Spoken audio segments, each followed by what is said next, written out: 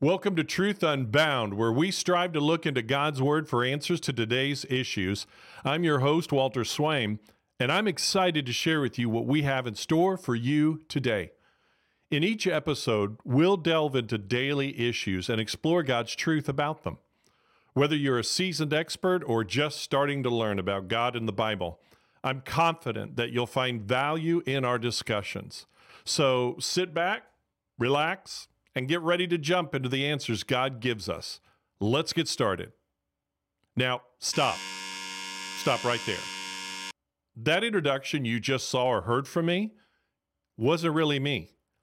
In fact, about 85% of that intro was written by this, an online chat program called ChatGPT. Yep, a robot. Artificial intelligence wrote most of that intro in response to my request.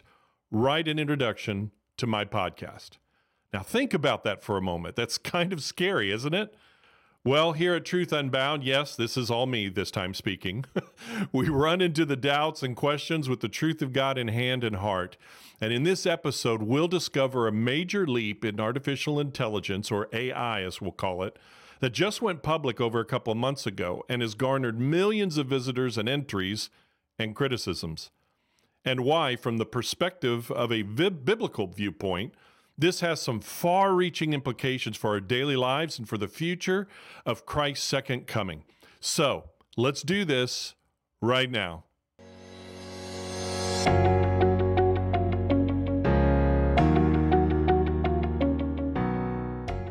Hey, just before we dive in, my friend, if this podcast continues to help inform you of what's going on around us and has grown your knowledge of God about life's issues and questions, and you want more people to know about it, then click on like, follow, subscribe, and share the link to this podcast and others of our channel with as many people as you can today. All right, so let's get back to this ChatGPT and other chat bots, and let's look at them from a biblical perspective. Let's do that right now. Okay, so first, what is ChatGPT in the first place? And what does the word, especially the GPT, stand for anyway? Well, the word itself means Chat Generative Pre-trained Transformer. It's a chat bot, which is software that talks to you more conversationally like a human, but it's not a human.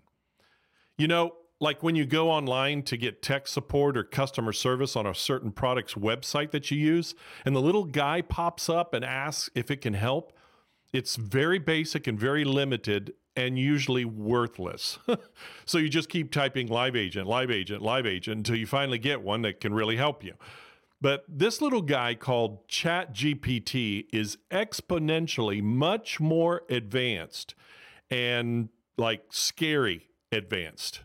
ChatGPT is a large language bot that responds to your questions and requests on just about anything and everything, at least with knowledge up to 2021, with answers in a conversational and more natural way like a human being. And it is always learning nonstop every second of every day. Now, at the moment, ChatGPT is free, as it is in its research and info gathering stage of development. It's created and trained by the company called OpenAI. AI is artificial intelligence. It derives its ability from incredibly massive amounts of data and figures out within its given parameters by human engineers how to respond in a human-like way. Now, already, Microsoft itself has announced a multi-year, multi-billion-dollar investment in OpenAI with the possibility it will use it in Outlook, Word, and PowerPoint, among many other new future applications of the super chatbot technology. Now, at times you'll notice, and I would say very few times, but enough, that it presents conflicting or even wrong answers and has a way to go. But the possibilities are already endless. That's why Microsoft, for instance, is investing so much in it. And with that success, it also comes with some very dangerous capabilities that will only grow relative to its constant exploding computing growth. It is the reality of which many science fiction movies and TV shows have imagined. So, what are some of the examples of how it works and of its dangers as well? Some of the dangers are being taken very seriously by some, even in the tech world, such as the possibility of making Google and other search programs obsolete. Now, why would that happen? Because instead of typing in your question or your query and doing a search and getting links for info that you got to put together and write whatever you're writing about from it, why do all that work when you can simply type in whatever you want and describe it in detail enough and how you want it into ChatGPT, and within literally seconds, the whole thing is done for you with perfect spelling and drawing from many sources, I should say, and even formatted correctly. So as a result of that, Google has placed itself in red alert due to the danger of being rendered irrelevant. And in a few days, Google has announced it will be releasing its own rival super powerful chatbot against ChatGPT. The race is on. Though it makes some errors and can at times sound a little off in its grammar, just kind of sounds a little weird, it's constantly learning and correcting and improving itself countless times over every second of every day and night. So it will soon reach a level where it is almost unnoticeable from human speech and writing. In fact, it is and will be better. Now, this advanced chatbot cannot only potentially radically reduce the prominence and use of search engines, but also render many tech jobs related to these types of endeavors obsolete or less useful, jobs that people need income from, who have trained for years. From customer service reps to coders to software engineers, media jobs such as content creators or some types of journalism even, and copy editors. Even jobs such as paralegals and other related types of work will be affected, not to mention teachers and finance jobs like accountants, other jobs like graphic artists, and numerous others. And why is that? Because often in one single sentence, asking or requesting any of these services, ChatGPT can make almost flawless products and services within seconds, with no salary to have to pay to do for it to do that, no drama between coworkers to manage, or benefits to provide, or being out for several days due to sickness. But what really matters and concerns us and many others even more is the moral, ethical, and to us, spiritual problems it presents now and in the future. This can and likely will create these problems in the very soon future, in fact. Let me give you one example. For instance, just this past week, in the real world, a judge in Colombia actually used ChatGPT in a medical case over a child's right to free medical treatment. He asked the superpowered chatbot a question, made a ruling based on its answers, and even included the answers in official court documents. And his reason for doing so? To speed things up. Wow. Colleges and schools are banning its use as well. Why? Because a student can cheat by asking the questions and setting the parameters and asking the chatbot to write the paper or essay for them, and never having to learn to think critically or learn to process that info for themselves. It's kind of a super tutor butler all in one. And for now, it's totally free of charge to anyone. Imagine as well, you spend an hour in a conversation online, and you find out that you're actually talking to someone's avatar during that entire period of time, and you never had a clue. You saw, maybe even saw their face, heard their voice, and saw their answers.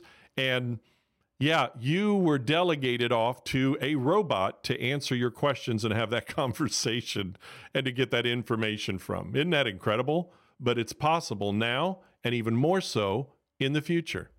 Now, let's bring this a little more closer to home to us in ministry and in churches.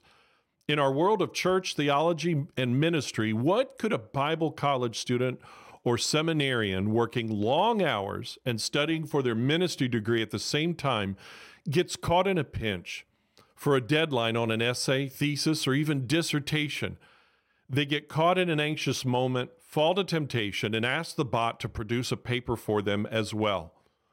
Or what about an exhausted and emotionally drained pastor, and he loses his ethical compass for the moment, and so decides to ask ChatGPT to create a sermon outline or even an entire sermon manuscript for him, and then preaches it on Sunday, and no one knows the difference? So for the purposes of this podcast, to explain this, and see it for myself, I gave it a shot just to see what would happen. And I asked it to make a simple sermon outline, and this is what I got. Look here in the picture. Now, it doesn't have any Bible verses at this point, but technically, it is well done. Hermeneutically, it's done very well. Then I took a breath and I asked the ChatGPT for a sermon on any passage in Genesis that it wanted to. Now, it came out, as you can see here, again, pretty accurately, chose a tremendous passage and did it well in a matter of seconds. With this, it came to my mind that we can see a future where more complex sermons and teaching will be asked for and designed by false teachers through ChatGPT, many of which who with false or empty degrees themselves in theology. And so they use a smarter chat GPT to do the job for them. And it creates incredible works and documents from which they can teach from and preach from, and to propagate their false teaching. But stepping out of the religious or ministry realm, coming back to the secular world, what if this happens and is done in other areas and offices of authority, like the judge we read about before, that make crucial decisions that impact our lives one way or another? Now, some have accused this AI of being biased towards race, gender, ethnicity, or even sexual identity, because the engineers who build and train the AI are themselves systemically biased and skewed, and naturally create a biased computer brain. Now, this is usually just the work of social justice warriors trying to infuse CRT and intersectionality and gender confusion into artificial intelligence, which, by the way, adds another layer of danger to the machines that could and likely will control our futures, skewing it and making a bias in this AI to the other side of the table. Now, in addition to these superpowered chatbots, there is also another type of artificial intelligence, or AI, that will and can already, after hearing only 3 seconds of one's true voice, be able to mimic that voice. Now, it's for real. So listen to this. Now, it's called Val-E, Valley, and it's developed by Microsoft, okay? So watch this. Listen to this. Her face was against his breast. We have to reduce the number of plastic bags. Do you know that you are shaking my confidence in you? We have to reduce the number of plastic bags. Matt, she said, we have to reduce the number of plastic bags. Wow. Mimicking another person's face or voice like this is what's called a deep fake. The laws prohibiting fake use of people's voices, faces, and bodies have not quite caught up to the technology yet, and that's alarming in and of itself. In fact, even some celebrities, recently several social media celebrities, bodies and voices were deep faked without their knowledge or consent and used on porn sites. In another instance, some celebrities' voices were deep faked by AI to make racist statements online as well.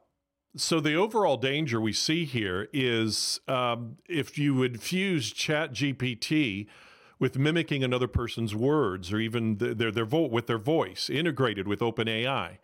And that's not outside the realm of possibility, especially when you have mega corporations like Microsoft investing in this kind of work. That should terrify you or me if it falls in the wrong hands, and likely it will one day, not too far into the future. Now, here's one more scary scenario for you, and the one which we are most concerned with. Now, as we saw earlier, some have complained that there is racial or gender bias in much of the artificial intelligence that is out there today, including ChatGPT. But what about the table being swung around to the other side?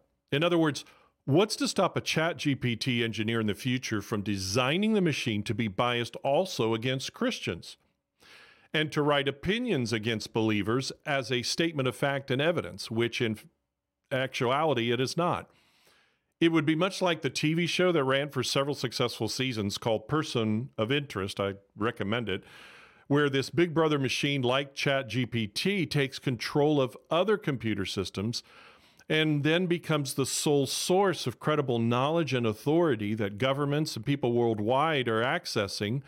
And then it aggressively calls others to pursue those who don't agree with it, painting the picture of them being enemies of the state, a scenario where a governing authority worldwide could control people who don't conform to their demands and laws, doing damage to such people through manipulation or outright direct attacks and threats to their life through such artificial intelligence such as ChatGPT and Valley, even shutting off those people's access to food and water and money and jobs and homes.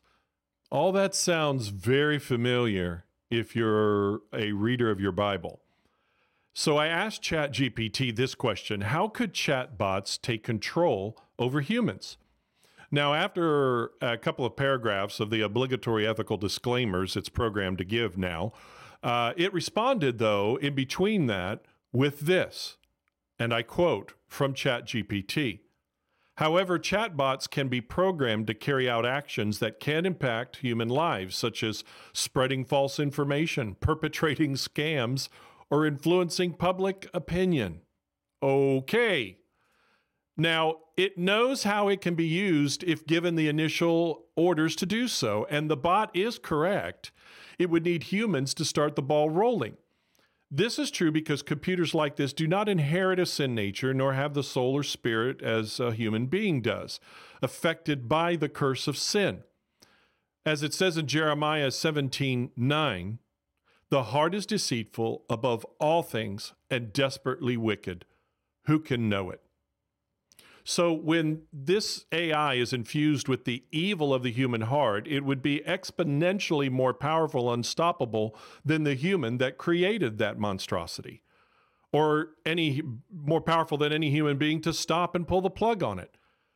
To instill this evil in something invented by human beings is what Romans 1:30 calls inventors of evil things. I can think of one specific human being who could make this happen, who the book of Revelation calls the Antichrist, along with his companion, the false prophet, who will be very involved in it. You see, the system that the Antichrist, and likely this mega powerful AI in one way or another, will control everyone's ability to live and function through the false prophet, based on one's allegiance to the Antichrist or not. For instance, it says this in Revelation chapter 13, verses 11 through 17. Then I saw another beast coming up out of the earth, and he had 2 horns like a lamb and spoke like a dragon. And he exercises all authority of the first beast in his presence, and causes the earth and those who dwell in it to worship the first beast, whose deadly wound was healed. He performs great signs, so that he even makes fire come down from heaven on the earth in the sight of men. And he deceives those who dwell on the earth by those signs which he was granted to do in the sight of the beast, telling those who dwell on the earth to make an image to the beast who was wounded by the sword and lived. He was granted power to give breath to the image of the beast, that the image of the beast should both speak and cause as many as would not worship the image of the beast to be killed.